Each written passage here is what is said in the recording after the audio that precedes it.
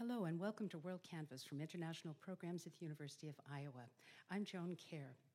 We have a very special program tonight, not only because we're producing the program in the stunning new UI Stanley Museum of Art, but because we'll be honoring Andy Code, the recipient of the 2022 International Impact Award, as well as Ryan Hubbard and Franklin Matangi, winners of this year's Global Student Awards. Here to make the award presentations is International Programs Associate Provost and Dean Russell Ganem.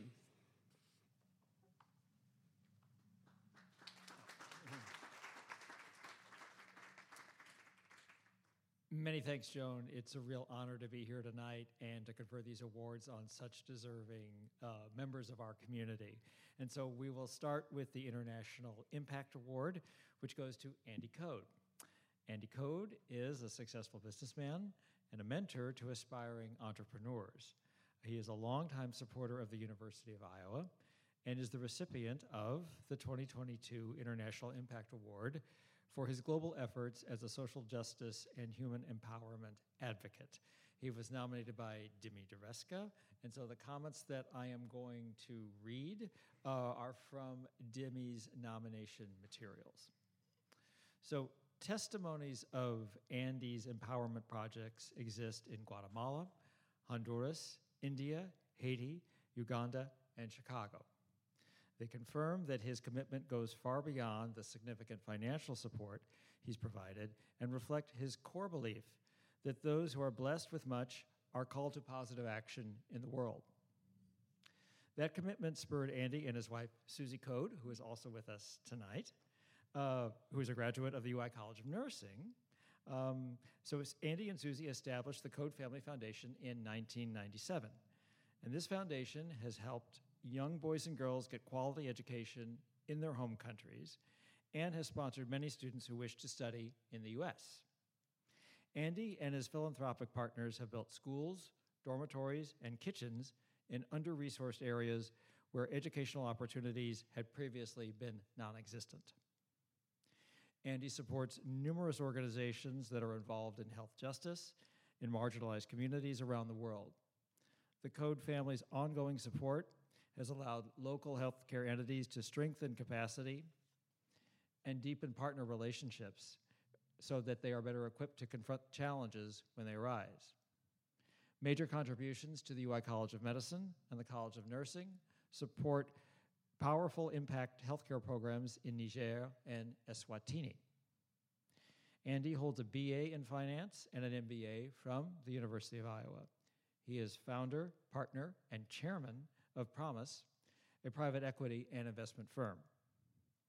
He has served as a board member and advisor to numerous public and private companies. He serves on the national board of directors for Young Life and is currently the board chair for the University of Iowa Center for Advancement.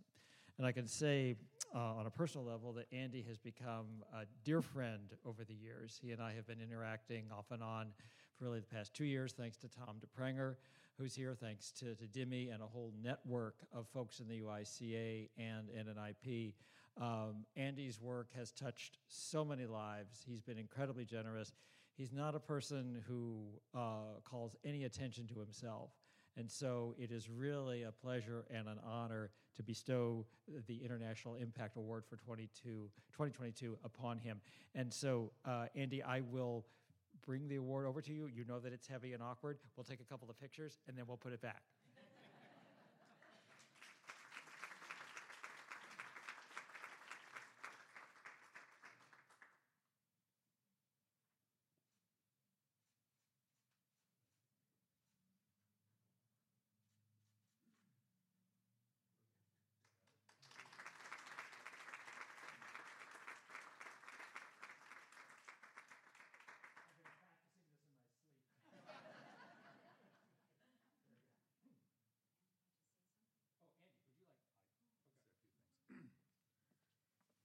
I have nothing planned, but I do appreciate those words, Russ.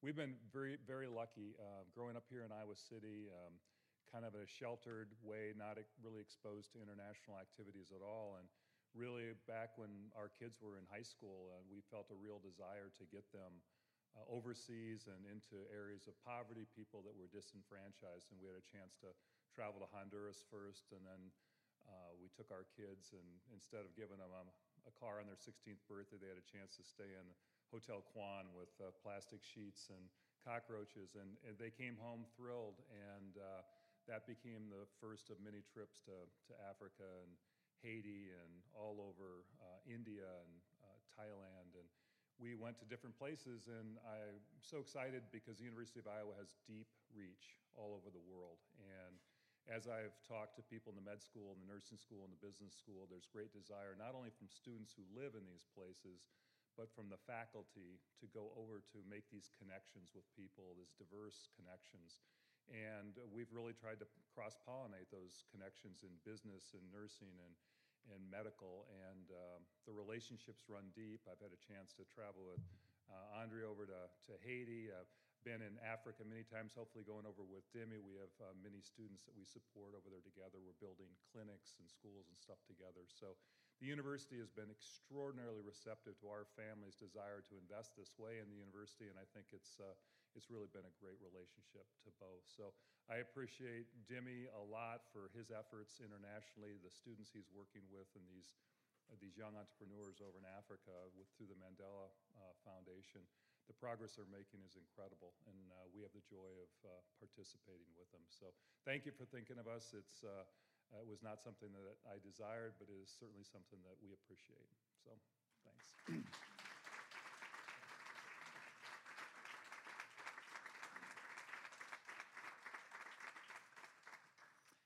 Thank you very much, Andy. Your impact has been enormous, and you continue to change lives, and we're very grateful to you for that. Now we move on to our Global Student Awards, and the first recipient is an undergraduate student named Ryan Hubbard. And Ryan, where are you? Oh, there you are. Okay. And so I'm going to read from the nomination material submitted by Ari Ariel, and Ari, who is in the Division of World Languages, Literatures, and Cultures, the head of International Studies. He nominated Ryan, and Ryan's got a very impressive profile, which I'm going to share with you now. So here I'm quoting Ari. Ryan is a top-notch student, leader, and global citizen who is committed to international learning and global community. She is an honors student, majoring in international studies and economics, and minoring in Arabic and history. Her current academic work on settler colonialism is theoretically sophisticated and demonstrates a high level of understanding on the level of international perspectives and global linkages. In addition to her scholarly pursuits, Ryan is deeply involved in the international community of the university and in Iowa City. Her work with the Iowa City Foreign Relations Council promoted international learning and student involvement in international affairs. Her time as a critical language scholarship fellow in Jordan allowed her to further her profile as a citizen diplomat and engage in cross-cultural understanding experiences. She also acquired such a high level of Arabic that she is currently the peer tutor for Arabic in the Center for Language and Cultural Learning, otherwise known as the CLCL. Ryan is also a student ambassador for the Division of World Languages, Literatures, and Cultures, or DWILC. In that capacity, she shares her cross-cultural language, learning, and study abroad experiences with other students and helps them achieve their own goals and fosters a globally aware community here at the University of Iowa. Ryan is also a social media and marketing specialist for the CLCL. As the Director of International Studies, again, this is Ari speaking, I can say without hesitation that DWILC as a division and the programs of International Studies and Arabic have benefited immeasurably from Ryan's presence. We simply would not be the same places without her. So let's please applaud Ryan Hubbard.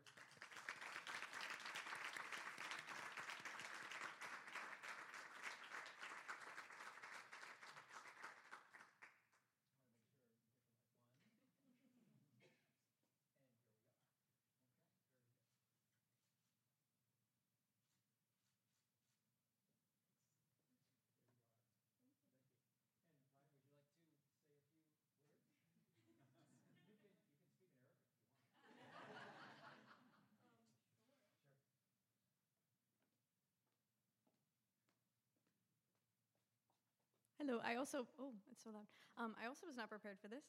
I don't know. Thank you to Dr. Ariel for the nomination. My friend Shannon is filming this right now. So thank you to my wonderful friends, both Shannon and Jenna who are here, and then just also in general. Thank you to Claire, my wonderful boss at the CLCL.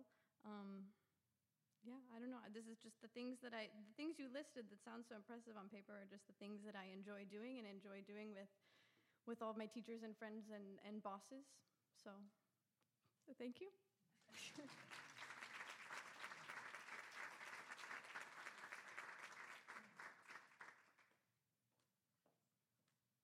So thank you for that, Ryan, and continued good luck and continued success with all of your endeavors.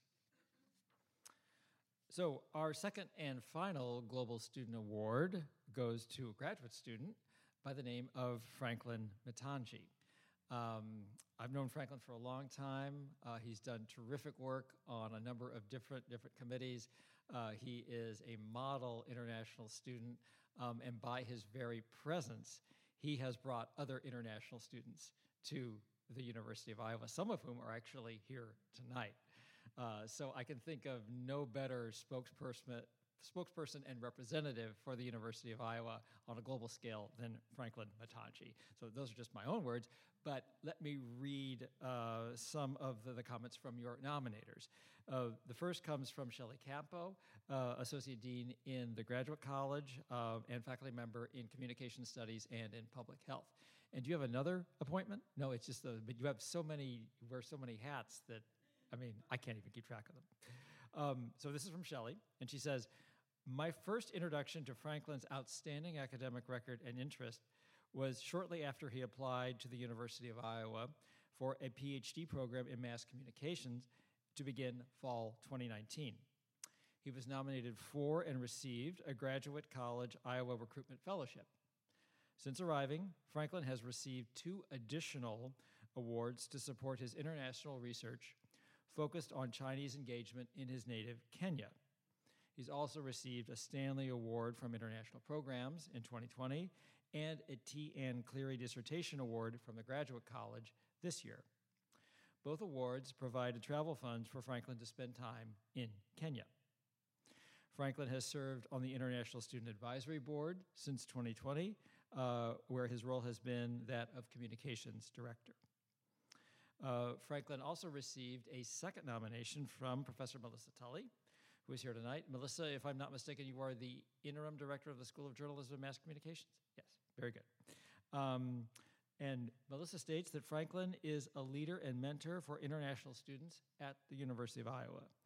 He works formally and informally to mentor and support international graduate students and has been particularly dedicated to sharing his experiences and opportunities with other students from sub-Saharan Africa. As a Kenyan graduate student, Franklin is knowledgeable about the challenges of moving to the United States to pursue higher education. He has experience navigating American systems and cultures and is always willing to share those experiences with other students. We are dedicated to, we as a unit, as a School of Journalism and Mass Communications, are dedicated to international education, and Franklin's work and mentorship are an important part of the work we do in the department and broader university.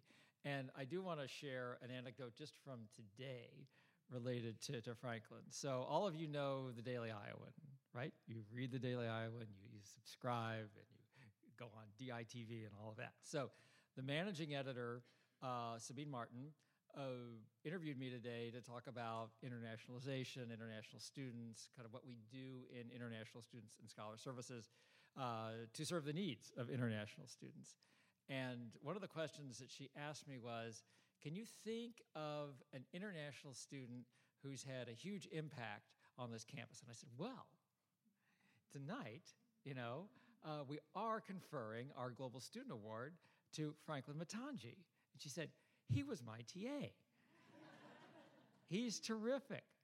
It was one of the best classes I ever took. So, Franklin, your reach is far and wide, and your impact is vast, and we're delighted to confer the Global Student Award for graduate students to you this year.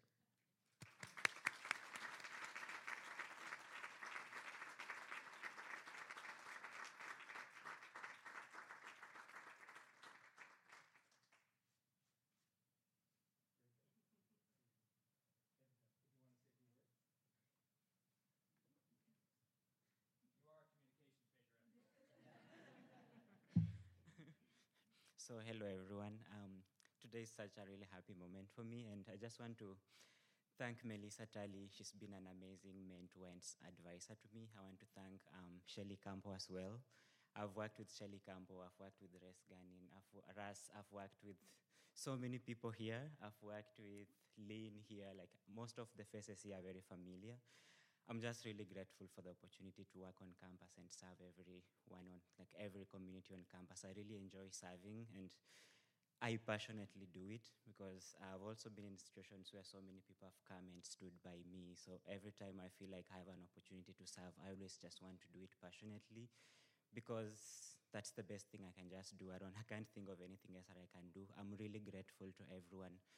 I'm grateful to the University of Iowa for all the opportunities that I've received in terms of if it's awards, research grants. I'm really, really grateful. And just to encourage, I know I have some of my fellow graduate students here.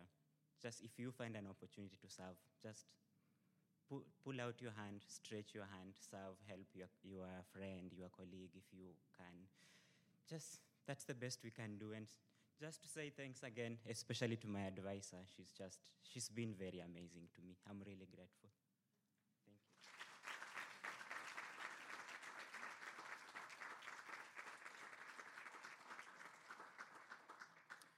And maybe I'll just say one final thing before we move on to the next segment. And it kind of picks up on what Franklin is saying. If there are things we can do to imitate the examples of Andy Code, Ryan Hubbard, and Franklin Matangi, we should do that. Please look to them for inspiration. Please look to them as you advance your own global mission here at the University of Iowa and take us to the next level in international education. And let's give our recipients one more round of applause.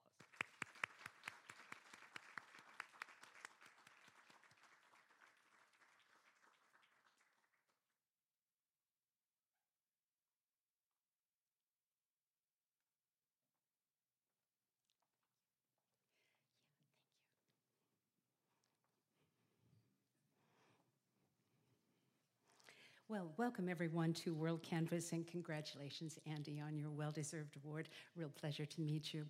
And also thank you, Dimi Dureska, for being here. I will introduce Dimi in terms of his title and his role here at the university as well. He's Associate Professor of Practice, Management, and Entrepreneurship in the Tippie College of Business and Director of the UI's Institute for International Business. Pleasure to have you here. And Julie Zerwig, the Dean of the UI College of Nursing. Really lovely to have you here as well. So Andy, you've heard many congratulations so far. I give you another. And this is our chance really to learn something about you, something about your life. You mentioned a few things as you were accepting the award about growing up here in Iowa City and feeling at the times that you didn't know that much about the world beyond. Well, clearly that's not the case anymore. You've taken it upon yourself to get out there and see what's happening, what you can do. So tell us a little bit about your goals in philanthropy. I have a question that I sort of had two different ways to ask it, so I'll probably combine them. How has your life influenced your philanthropy, and how has your philanthropy influenced your life? Wow. Well, philanthropy is something that is learned. It's not something that you're just given, and someone has to kind of lead the way. And early in probably my professional career, I had the opportunity through a number of organizations to witness some of the best givers that I'd ever run across, and seeing people that reached into and formed relationships with people. I realized that people don't give to causes, they give to other people. And so the more you get proximate with people in a close way and show up and become part of their lives, know their names, understand their plight, understand how they got where they are, the more you feel a need to actually participate. And we've all been given different gifts. Some are blessed with more resources than others, some with talent, some with just time. And I realized that I wasn't kind of one of those people that had lots of different skills when it came to teaching people different things, but I was fortunate to have created some resources through the businesses that we had invested in, and had an opportunity to invest those and invest my life and the life of our family in those places. And we just started taking baby steps, and the baby steps led to bigger steps, and pretty soon we had serious relationships across the continent, first starting really in the Chicagoland area and the inner city of Chicago, dealing a lot with education, a lot with healthcare, a lot with just disasters and needs in the world, and some in evangelism, and we're strong in our Christian faith, and we have a lot of things that we do that are tied to that as well. And those four areas tended to be integrated, and we started going places in the world after Chicago and seeing that the needs are just, they're never going to be satisfied, but we have an opportunity to insert ourselves in that and be part of that plan. Mm-hmm. Well, you talked about how you and your wife launched your children also very early on into these hands-on experiences. What was your first international endeavor as a young student, or the first time you really sort of got beyond the U.S.? Well, it was that same trip. I would say that, you know, I never went overseas until I was 35. I mean, growing up here in Iowa, we never had any resources to speak of. We never really traveled internationally. I started my career at 22 in Chicago and never even thought about going anywhere. I went to Europe for the first time at 35, and then we had kids at a relatively early age, and that trip to Honduras was the first trip that I've ever taken into the developing world. And it was into a small town called Comiagua, and we worked with an orphanage there, and I was really desiring just to shock my kids out of this materialism thing that has tended to infest all of our youth today, and it's so easy to see, and even more so today with the cell phones and things right in front of you. So we really just wanted to shock them and show them that the rest of the world doesn't live like perhaps we were living in Hinsdale. And ironically, my wife and I both got a lot out of it ourselves. I mean, we literally just built a stone wall with the kids and took a close to a week to do it. And the more we got dirty and the more we got to know these kids, the more our hearts changed. And there was a little girl that I met 21 years ago. She now is a mother of two, a single parent, and I've been sponsoring her and staying in touch with her now for close to 20 years. And that's how relationships are formed. Right. Well, we do know you were very specific in informing us when you were named the awardee that this is really an award that should go to you and to your wife for creating the foundation and for her very important work as your partner in deciding what you do internationally. And we'll talk a little bit about the nursing projects a little bit later. But if you go back to those years when you were growing up here in Iowa City, what were some of your most important influences at that time? Well, I was really lucky. We had two really good parents. Really, my mom was a teacher. My dad worked at the Press Citizen for 36 years. Had a paper out when I was 9 or 10 years old, and I never stopped working. Worked all the way through grade school, all the way through junior high school, all the way through graduate school. Work ethic was just instilled in us at a very early age, and there were no options. My dad said, "You go any school you want to, as long as it's Iowa," and that's where I went. And so that was just having great parents that stayed together and loved on us and were very generous was a big part of it. And then I got introduced, as I'm on the National Board of Young, I got introduced to Young Life at age when I was in junior high or late junior high, early high school, and got involved and stayed involved. I was on leadership here and at the college, and instilled a faith in us that is still there today. And my wife and I share that, and our family shares that, and it kind of drives us to do things for eternity, not just for the things on this earth. Mm-hmm. Well, and I know, just staying a moment longer on the commitment to your faith, in Chicago you have started a group that is a Christian group that is a philanthropically oriented group as well. Do you care to say anything about that? Well, I started a private equity firm back in 1988.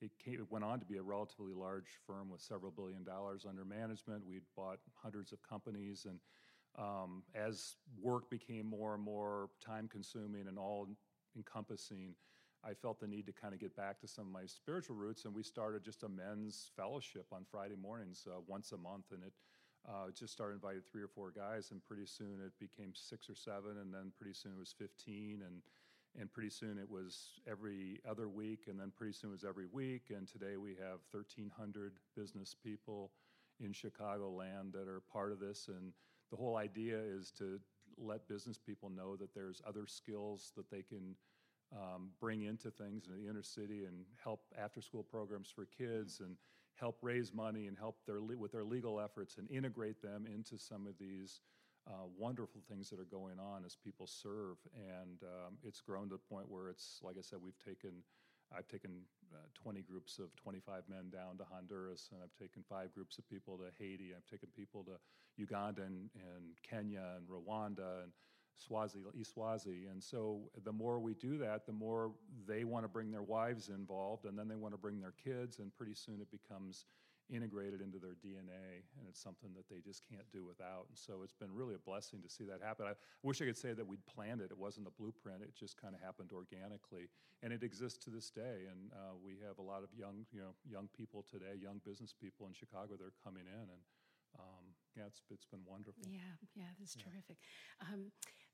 So for those of us who really aren't very familiar with, we hear the term private equity, but don't really know what is private equity, what's an investment firm that deals with private equity. How did you get into that after you left Iowa with your MBA? Yeah, so I started out in commercial banking in 1981, a little bank called American National Bank in Chicago. It's today part of what's J.P. Morgan. It got consumed by First Chicago and then by Chase, and now it's part of J.P. Morgan, and worked there for 5 years, and then went to work for Citicorp for 3 years. And at the ripe old age of 29, I felt like if we could raise some capital, there's people that would give us the opportunity to start buying some of these companies. And so we raised $82 million back in 1988 and 89, and we bought 11 what I'll call metal benders. One was a swing set company, a screw and nut company. We bought a company made metal shelving, and a variety of things. Were very prosaic businesses, small, simple things. We bought them cheap, and we turned these companies into businesses, and we sold them, and we turned that 82 into $382 million for our investors, and they were happy with us, and we were able to raise 4 subsequent funds, and as I pointed out, and then I did that for 25 years, and then I left about 12 years ago and started a multifamily office with another family. And again, it wasn't something I planned with a blueprint. It was just 2 families together. We just wanted to do life together, invest our capital together. Started buying a couple of very small little businesses, and today, 12 years later, we have 75 families, $3 billion in capital behind us, and we've bought 29 companies. So.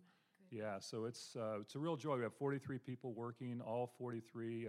We give money into a charity that our work, and we have the young people give that money away every single year. We give to 20 different organizations. We try to integrate that charity and the philanthropy into the actual DNA of the young people. I'm the oldest person at the firm by a pretty significant amount of years, but I still go in and still just love the vibrancy, and we bring meals in. It's just a great culture, very, very diverse and very, just very exciting. We send and pay for people's trips around the world to do different things if they want to do it. So.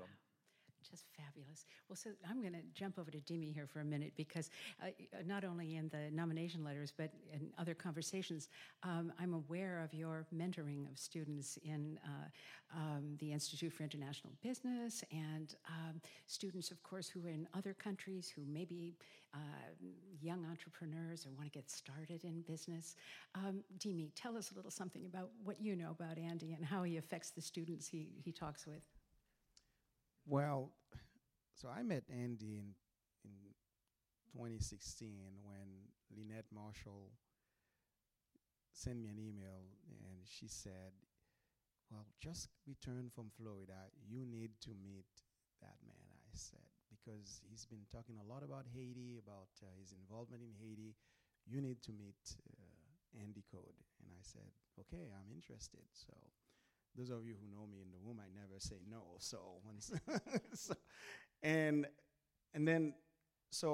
Lynette made the connection via email, and the next day we had a phone call, and we started talking about Haiti. We started talking about Africa, the Mandela Washington Fellowship Program. So, and then Andy invited me to. He asked me to go to Haiti and to visit the university, which is University of Jérémie, and the establishment and all the works that they're doing in the southern cone of Haiti. So I went there, and unfortunately, it was at a time when a hurricane just happened in that part of Haiti.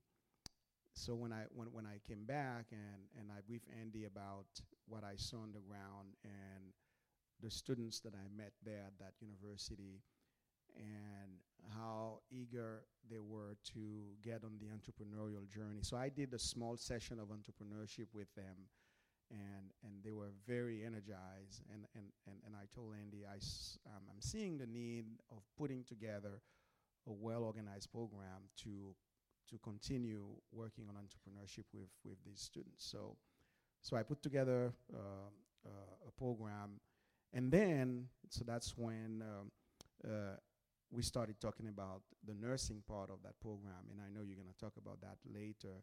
So the program was two-part, entrepreneurship and nursing.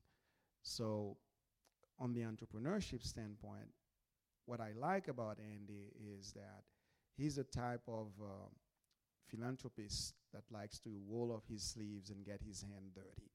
What I mean by that, he doesn't just give the support and then sit back and wait for you to report. He likes to go and see himself. He likes to go and participate himself. And he did just that with me in Haiti, and talk to the young entrepreneurs and saw the training, see what they were doing and the type of businesses, mainly really small things. Some want to start, for instance, a peanut butter, a small-scale peanut butter factory. Some wants to grow corns, and others want to do, mushrooms and this kind of thing. So, and others would want to have, small-scale chicken farms, to have eggs and stuff to sell to the community. So those are the small. And all of that, you'd see Andy would go and talk to almost each of these entrepreneurs and hear their dreams and help them, motivate them, and these kind of things. So then when we have our first cohort of Mandela Washington Fellow in the summer of 2017, that's when I told Andy, for those of you that don't know, the Mandela Washington Fellowship Program, it's a State Department funding program that brings young entrepreneurs from Sub-Saharan Africa to the U.S., and we have a cohort of 25 every summer, and they're from several countries in Sub-Saharan Africa, and we've had about 149 Mandela Washington Fellows across 37 or 38 countries in Sub-Saharan Africa. And Andy has been involved from the beginning, and when I invited him to participate in the first pitch contest of the Mandela Fellows, and he just, he spent, this is the guy, as I told, who likes to roll up his sleeves and get to work. The contest was 2 hours long. He joined us via Zoom from Chicago. That was even before Zoom was a thing, okay? So before Zoom was a thing. So he joined us. He sat during the entire time, listened through all the pitches. And then he called me back right after. He said, we got to do something for these fellows. And he said, what if, we create a fund, we give some money, and we can award to each of them some money when they go back, and then they can implement their projects. And then that's when we started. So we created the Mandela Washington, the Code Family Foundation Mandela Washington Fellowship Pitch Contest. So every year, we are the only fellowship program, because the fellowship program has about 25 university hosts across the United States. So we are the only program that has this pitch contest where the fellows, at the end of their entrepreneurship program, they finish developing their projects. They can pitch their idea to a panel of judges. And Andy, whenever he's available, he always, just last summer, he sat 2.5 hours, listening to all the pitches. And he was judge. He was asking tough questions, Yeah, I mean, it's a busy man like this, always, made time. That's his passion. That's what I said, He's doing it with all his heart. And then he traveled and visited the fellows, you know, and he went to Uganda, and I put together an agenda for him, and I couldn't go with him that time. And he visited 4 of my Mandela Washington Fellows in Uganda, bee farmer, healthcare, you know, and 2 healthcare folks. He visited, 4 of them. So, and we're gonna be doing some travel together. I mean, and you know, and I remember, you know, our times, you know, back in Haiti with, you know, Andrea and my wife and Andy, we sat at the table. We were, you know, discussing all the major problems. I mean, we didn't solve any of them, but we discussed them. But it's, you know, it's so Andy's coaching and mentorship, you know, not only, you know, to me, but also to the Mandela Fellows and also the students in Haiti. This is invaluable. And when I always tell my Mandela Washington Fellows, I said, you know, I'm gonna hold you accountable, because not only I will come visit, but before you know it, Andy Code will come and visit. So that's why I always tell them. So this is the type of I call it really a partnership. It's really not like a donor relation. It's really a partnership. So, you know, I want ideas by him, and, you know, that's how, you know, we're gonna continue this partnership. You know, he's my mentor, and the mentors to the students, the Mandela Fellows. Right. One of the Mandela, who Lucy actually won it 3 years ago. So we're deep into a full year now. She went on and got her pediatric degree after she graduated. She had a medical degree, then a pediatric degree. Now she's got a full clinic that we have built from scratch, and she has 20 people working there, and she's servicing 300 per month, and she's going to grow it, and she's just relying on. She wrote a full business plan, and we funded over a 6-figure healthcare clinic for him, and she's going to be. That's her passion. She's a single mother of 2. She was an orphan herself. She realized that she had to give back to this community, so she built this healthcare clinic in an area that there was no healthcare within 60 miles in a radius anyway. So it's really exciting. I've just got her proposal today. She wants an ambulance now, so we'll have to figure out whether that makes any sense. But what Demi didn't tell you is that he's actually from Lakai, which is it's one of the closest cities to Jeremy on the western end of Haiti. He and his wife are, and the gentleman that we spend a lot of time with, Donnie St. Germain, down in Jeremy, actually went to the same high school that Demi went to in Haiti. So it's just one of those small worlds as we got down there. So it's really great. Yeah. Well, before we move on to Julie and some of your projects in nursing, when you meet a young, energetic person who wants to do this thing, wants to start this thing, a peanut factory, whatever, living in a very different country and culture, social setup than we have here, what are the connecting points? What is the basic place where you begin that conversation with this person? Well, that's a great point. And you know, it's like anything. There's a lot of really, really smart people with what they think is a good idea that really might have no commercialization potential. So I think to some degree you have to pick and choose where you concentrate your efforts. You can't give everybody money. Sometimes you're doing someone a favor when you don't. As you know, as Demi knows, there are 25 different proposals. We gave money to maybe a third of them. The other 2/3 we didn't fund. So you have to discern what you think the best opportunities are. And I always, you know, there's only a few Michael Jordans in the world, and if you can find them, and they happen to be in places where your skills align and your resources align, you get behind the people you really think have the talent to make it work and employ the most people and make the biggest impact. Yeah. Gosh. Well, let me move over to Julie Zerwick now, who's the Dean of the College of Nursing. Pleasure to have you here. And Julie, we want to talk about some of the nursing-related and healthcare programs, I know, in Eswatini and elsewhere. What can you tell us about the partnership the College of Nursing has with Andy Code and the Code Family Foundation? Well, thank you. I guess I'll talk a little bit about the Haiti project since Demi started to introduce that. Actually, when I arrived as dean in 2017, Andrea had just gotten back from, I think, her first trip to Haiti. And it was a really incredible experience where she was invited to come on that trip to make an assessment of the healthcare in Jeremy, particularly a clinic and an orphanage, and then propose some changes that really needed to be made. We talked about this a little bit earlier.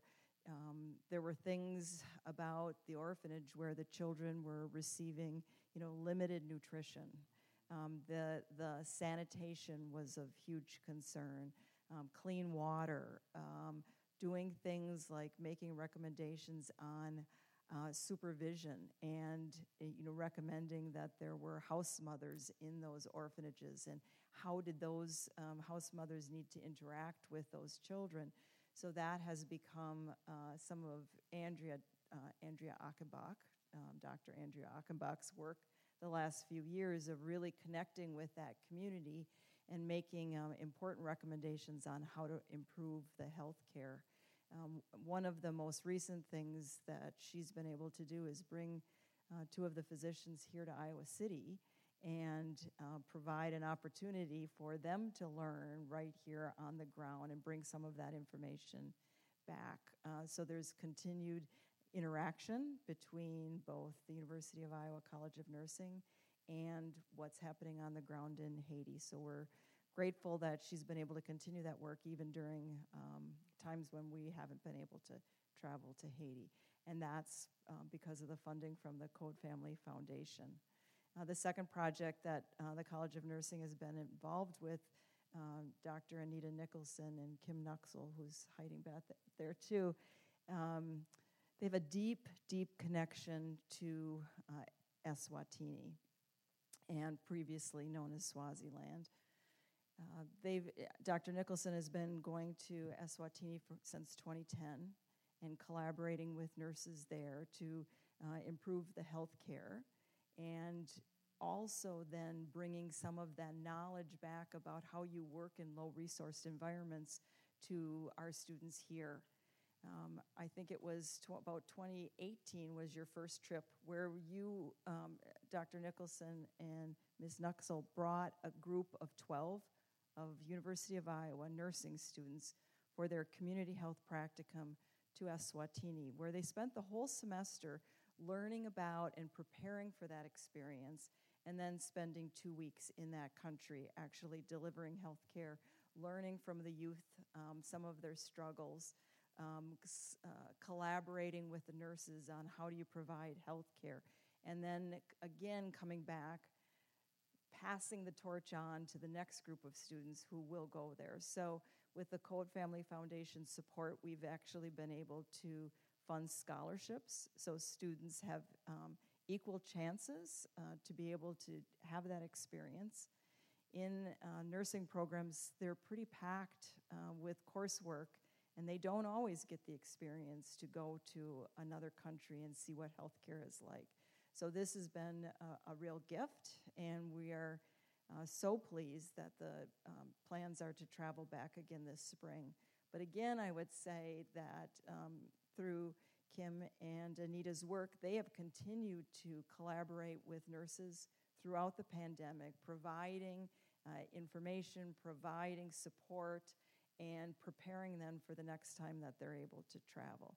So I did prepare, just for those of you who are in the room, a little bit about each of these projects, and it's back on the desk in case you want to learn a little bit more or you want to contact either of our faculty. Yeah, terrific. Well, you said something there that struck me as being incredibly important. Our nursing students or our nursing faculty go to another country, and they're, of course, able to impart some of the learning that they have, the way we do things here. But in an under-resourced medical environment, they are certainly learning from the people who are trying to keep things together on the ground, how very different it is, and some of the compromises they may need to make, or certainly some of the things they need. This must be one of the most important exchanges that happens. Yes, they're able to bring back that knowledge and skill sets so that when they're working in inner cities of Chicago or in areas of the country that don't have all of the same supplies easily available, they learn how to make do, how to be innovative in terms of the care that they provide because they had that experience in their nursing education. I'll ask you to speak also for your wife here, because I know that you're a graduate of the College of Nursing. And when you have designed projects, or you have begun to think about what you think might be most helpful in some other part of the world, how do you arrive at that decision? You said people-to-people contact is incredibly important. Does it usually come about because you've met someone who just sort of triggered an interest, or is there some other way? Yeah, well, here at the university, I will tell you that the development team has been phenomenal in kind of responding to what our foundation really has a heart for giving to. I mean, we don't have a desire to put our name on a building or any of those types of things. We do love scholarships, but we really challenged Tom DePringer and Dana and a few others to come up with some things that actually resonated with our heart's desires. And, with Sue being a nurse here and healthcare being one of the 4 pillars I talked about, we really wanted to find a way to take this unbelievable expertise of one of the biggest and best, teaching hospitals in the world, and take this expertise and find a way to use it in these areas. And it really started out, one of the Dean Schwinn, when she was in the med school, we said, is there some way we can do something with the med school? And he identified this program in Niger where they were teaching young medical students and nurses how to do fistula surgery in Niger, where they had this incredible problem of having lots of kids and having them at a very early age. And the entire teams would go over from the university, medical teams would go over and teach them and leave them with this. And there was Susan Bebot was a medical student that went over there and established a healthcare clinic in Niger, in a really tough community in Niger, and moved her family over there. And the University of Iowa was very consistent, made 5, 6, 7 trips over. Then we found a way to kind of help fund those trips and bring that expertise over. And then, of course, we had these testimonies from people at the University of Iowa that came back and just wrote these unbelievable, because they'd go over for 2 weeks to 3 months or whatever, and their lives were changed as well, going and working with people. So the university has done a fabulous job of finding ways to integrate our heart's desires with the capabilities and desires here. And then someone like Andrea Achenbach, who I've had a chance to travel with, or Dimi and his wife, and you form these life relationships. When you travel with somebody, it's a lot different than just being in a classroom, or being, you have an opportunity to break bread with people and get up in the morning with people and go through trials with people, right? These international travel is not easy. I mean, and we are not staying at the Four Seasons. I mean, these are not, this is not comfortable travel. But it is, life-changing travel. Mm-hmm. Wow. Well, I can't thank you all enough, and particularly you, Andy, for making the trip from Chicago and for being with us tonight. Congratulations on the International Impact Award, and congratulations also to you for the work with the Code Family Foundation. So thank you, Dimi Dureska, Julie Zerwick, and Andy Code. Please give our guests a hand.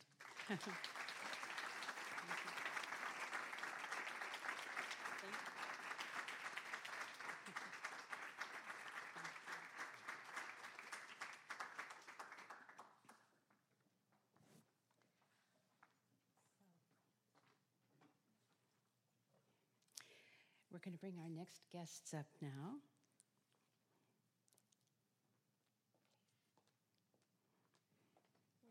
Yes, if you'll sit here, please.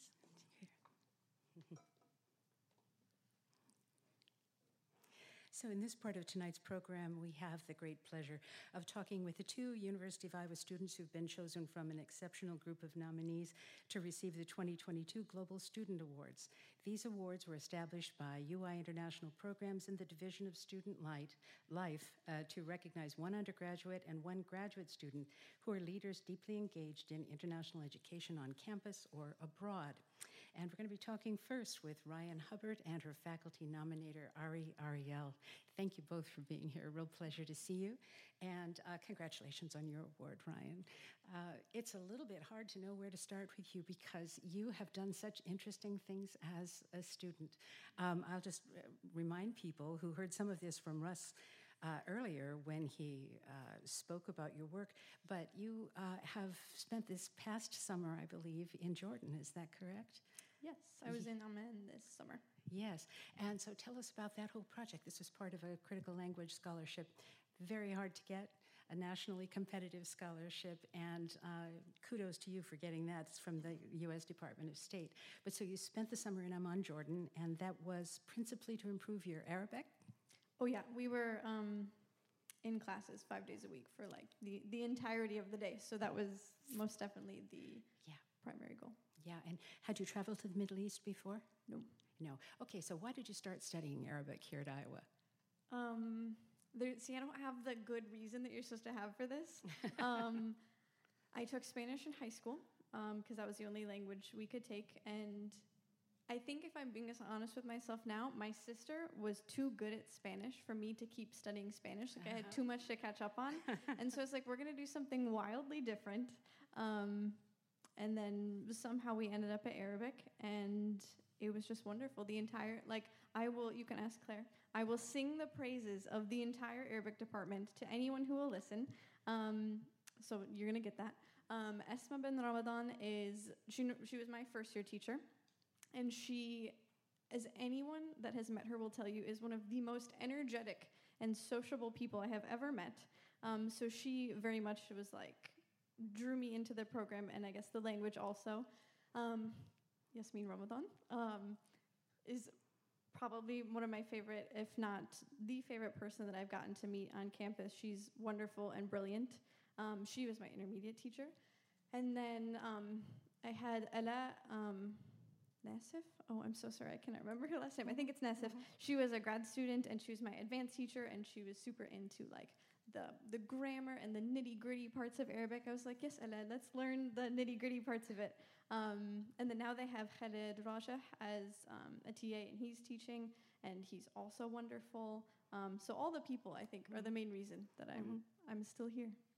But you grew up in Clinton, Iowa, took Spanish, you came here and you signed up for Arabic. Was that in your first year, second year? Yes, this was very first semester. That is so interesting. So in addition to the language study, what history courses or other departments have you been involved with in order to sort of round out that interest you have in Arabic?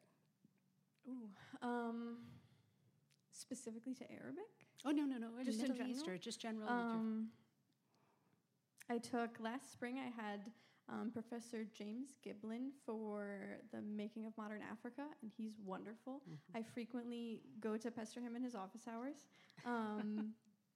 What else have I taken? Any class with Yasmin Ramadan, or also just pestering her in her office hours. But you're majoring in international studies and economics, is that right?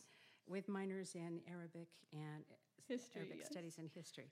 Yeah. So anyway, you're enjoying your time at Iowa. Yes, Whatever you take, you're enjoying. If you can tell by that list, I enjoy too many things and just keep throwing stuff on to justify it. Yeah.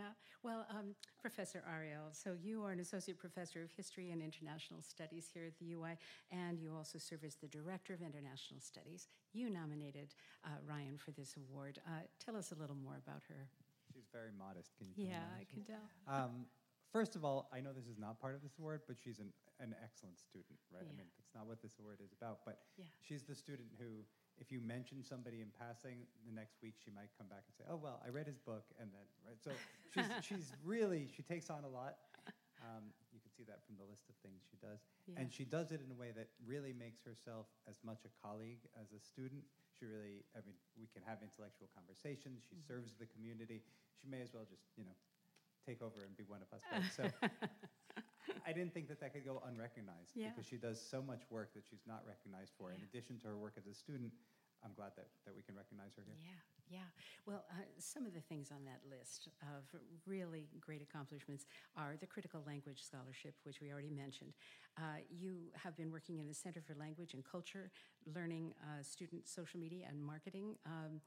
You're a marketing specialist and working with social media in that area. And that's actually a very time-consuming job. I work in a communications unit, and social media is something that, even though we may all flip through it, not really thinking much about what we're looking at, the people who are responsible for posting things, particularly from a university setting, really have a lot to consider. What put you in that particular position? That's a good question. I don't remember. So I had a different job that I was totally down with getting a new job. And I think it was probably one of those mass emails that the university sends out, and I was like, that sounds fun. And then Claire, my wonderful supervisor over there, I had a different supervisor who has moved on to a different job, Lauren Andrews, who is also wonderful. And so I just showed up to the first meeting for what we were supposed to do, and I started doing that, and I would sit at the desk every day, and I was like, I'm bored. What do I do with this? And she's like, you could make some content for us to post about. And then I just kept doing it, and she said I was good at it, and so I just kept doing it. And I think the fancy title is what we came up with when I was trying to update a resume, and I was like, Lauren, what do we call what I do? And she gave me that fancy title, good. So I don't know if this is a sanctioned title, but yeah, no, it's just been super fun. It is like time-consuming, I guess, but it's it's like fun work. I get to highlight all kinds of people doing fun and amazing things. I just interviewed via Zoom a girl who's in Amman right now who just got the Boren Award, Addie Brooks. And last year I interviewed a girl who's studying Chinese and Spanish and Arabic and linguistics at the university. And there's so many amazing and cool individuals, both students and faculty, that I get the chance to highlight and learn about. Yeah. And it's been fun and wonderful. Wow, good for you. And so what's the Translate Iowa project? You're also involved in that. Only since August, so I'm at the beginning of this. The people actually involved in it, Kyler Johnson and Sophie Perez, are wonderful and much more knowledgeable about it, but I'm joining them to attempt to translate some things with them. University? No, so I guess I should explain. So they publish a book through the Writing Center every year that's a collection of largely student submissions, largely in English, that then students who are learning other languages or translation get the chance to practice on. And so obviously these are not perfect translations, but it's like getting the chance to work on literary translations and seeing what that process looks like. Wow, that's really terrific. Now, I want to read a little something from responses you gave us when you were asked to respond to a few questions. And you said, I think the most valuable thing I've learned is that everyone is the same. We should absolutely be celebrating diversity and different backgrounds and experiences and cultures, but not exoticizing others or forgetting our common humanity. Especially as a student of Arabic, I'm aware of how much the Middle East and North Africa get made out to be foreign, dangerous, monolithic, and other. Even news segments trying to take a positive spin fall back on exoticization. So in our personal and public endeavors toward diversity and global awareness, we have to be conscious of questions of power and othering. I think the easiest way to begin to do that is to recognize the commonalities between every culture and society and the individualism of every individual. Unbelievable. Who could say that better? Just really so wonderful. And clearly this is who you are. This is what you feel. What do you plan to do with your work life going forward? Do you know what your interests are? I was worried you were going to ask me this question. Yeah. Ultimate goal, to deflect the question largely, the ultimate goal is just to be a cool old lady. And the cool old lady who I would think right now, like, she's cool as hell. I want to be like her. What exactly that will look like is to be determined. But the plan right now is to continue working on my Arabic skills, hopefully somewhere that speaks Arabic. It's a little rough to try and learn a language that isn't spoken around you very much. And then after that, grad school, knock on wood, and we'll see what happens. Yeah. The goal is to become like cool professor people, like the one next to me. Yeah. So Ari, tell us just a little bit about the International Studies program here at Iowa. How do students like Ryan find their way into that? By sheer luck from our perspective, right? I mean, we really tend to attract great students who are really interested, socially aware, active in the community. We're really blessed. I guess the program started as a way it started in a more kind of old-fashioned area studies way, where there was no place on campus to do things like Middle Eastern studies or African studies or things of that nature. And it's now sort of refocused itself on global studies to look at connections and commonalities and and we're just lucky to have such great students. Yeah, absolutely. Well, congratulations to you, Ryan. Thank you, Ari, for being here with us. And please give our guests a hand. Thank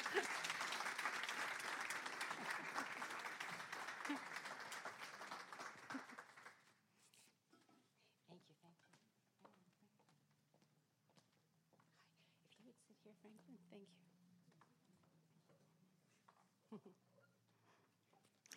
And it's now my pleasure to welcome the graduate student recipient of this year's Global Student Award, Franklin Matangi.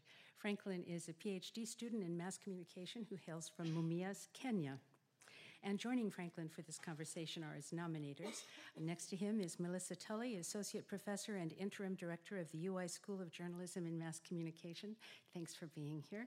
And at the far end, we have Shelley Campo, Associate Dean of the UI Graduate College. Thank you, Shelley. So, Franklin, oh my gosh, we have a lot to talk about with you as well.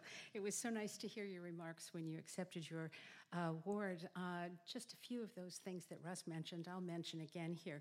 You received the Graduate College's Iowa Recruitment Fellowship, a Stanley Award for International Research Grant in 2020, a Student Impact Grant, an award from the University of Iowa's Office of the President in collaboration with the Center for Advancement, the T. Ann Cleary Dissertation Award from the Graduate College, a Graduate Engagement Corps grant for a community engagement project, the John F. Murray Outstanding Doctoral Student Teaching Award, and as we already know, you're a member of the International Student Advisory Board.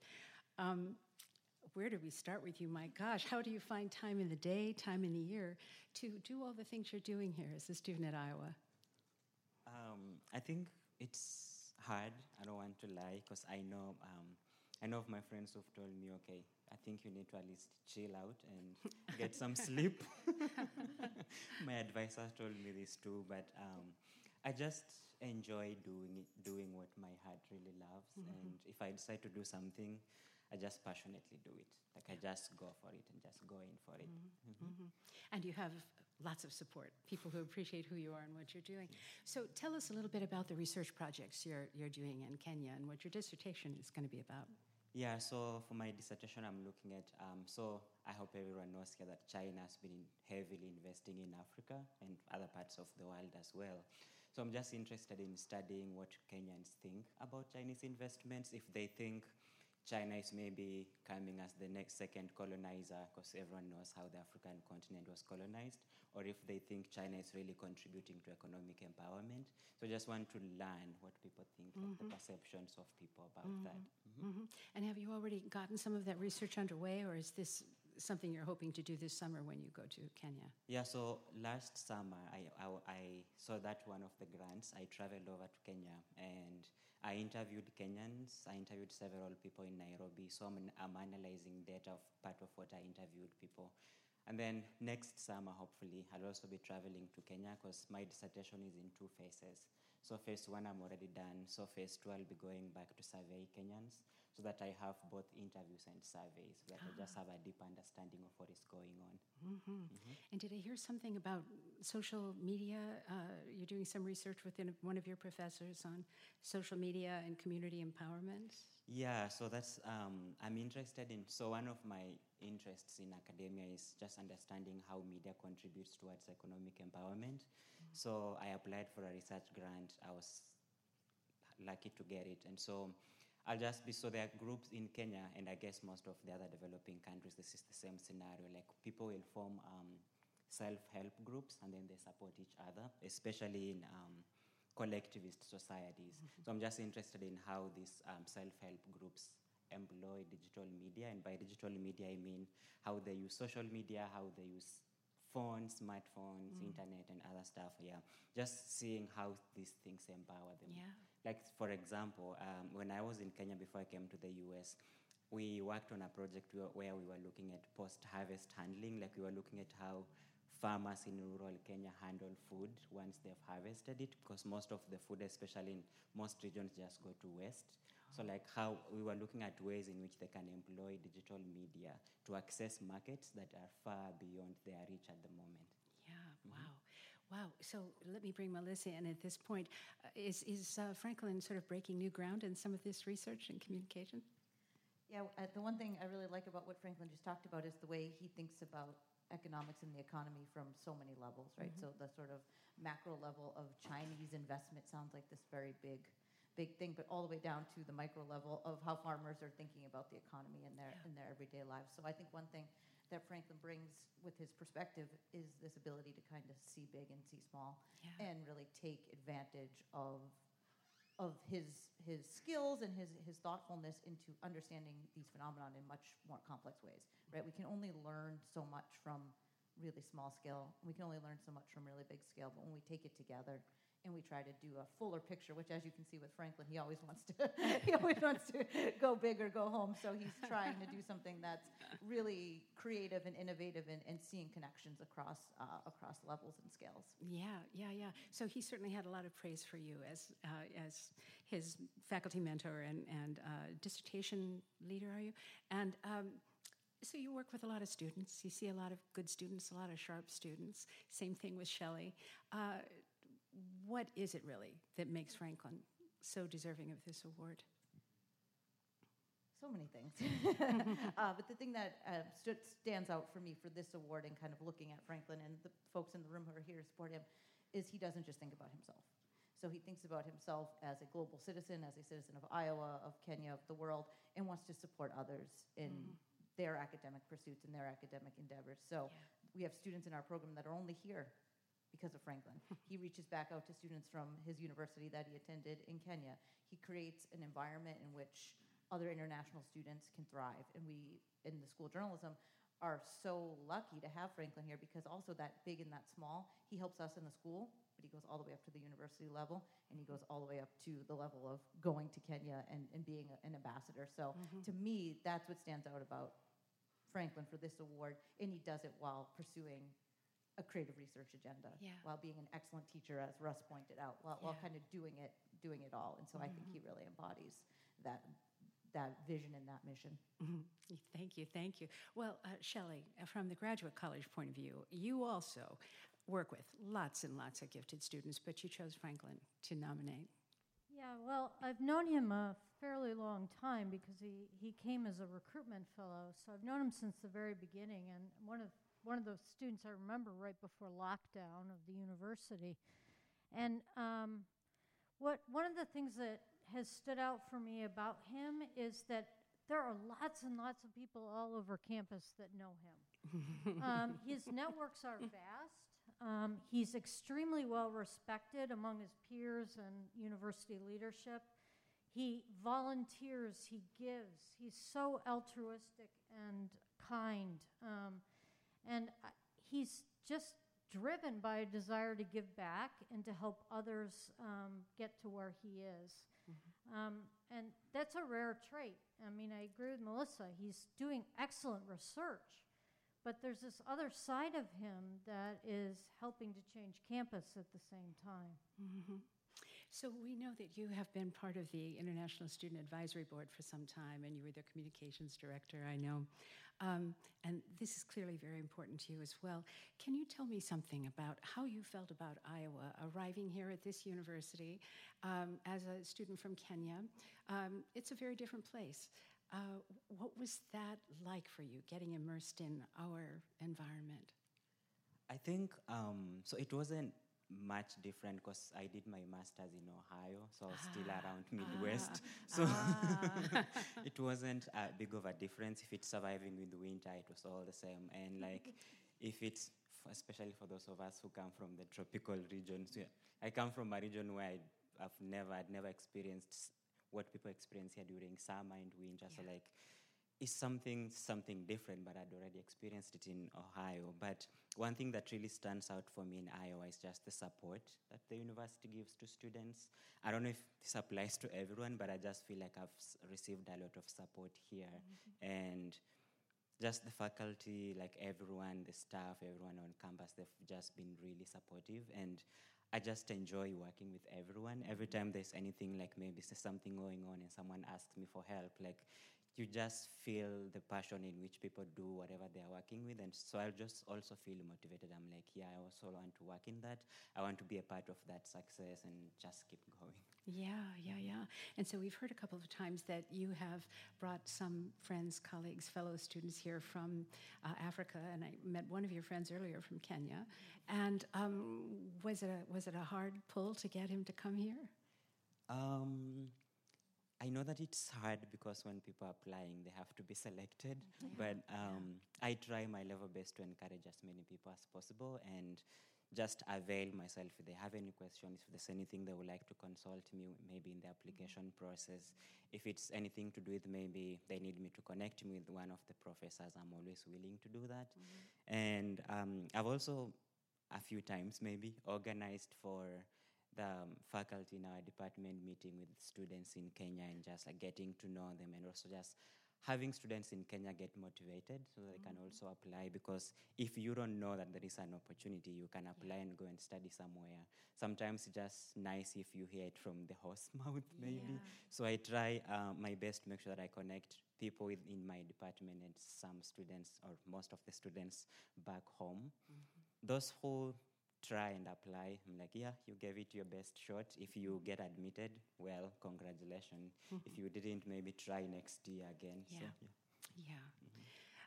Well, I asked Ryan a little bit about what she thinks she might want to do at some point when she's finished with all of her work in school. What about you? What do you hope to do? I would like to emulate my advisor and hopefully surpass her. I would like to not be a complete duplicate, but hopefully surpass her. And she publishes a lot, so hopefully I also get to publish a lot. Be a good teacher. I have taught with her, worked as a TA for her, and she was wonderful. So I just want to be, hopefully, the best professor I can be, and just offer my service. Well, I'm sure you will be. So, gosh, thank you so much. Shelley Campo, so good to have you here. Melissa Tully, thank you. And congratulations again. Franklin Mutanji. Please, a big hand. Thank you.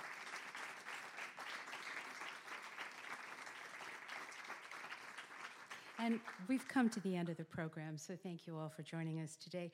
And please join us for the next WorldCanvass, which will be held on December 8th at Merge in downtown Iowa City.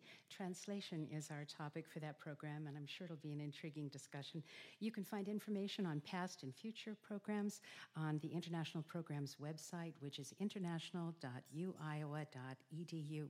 So for International Programs at the University of Iowa, I'm Joan Kerr. See you next time.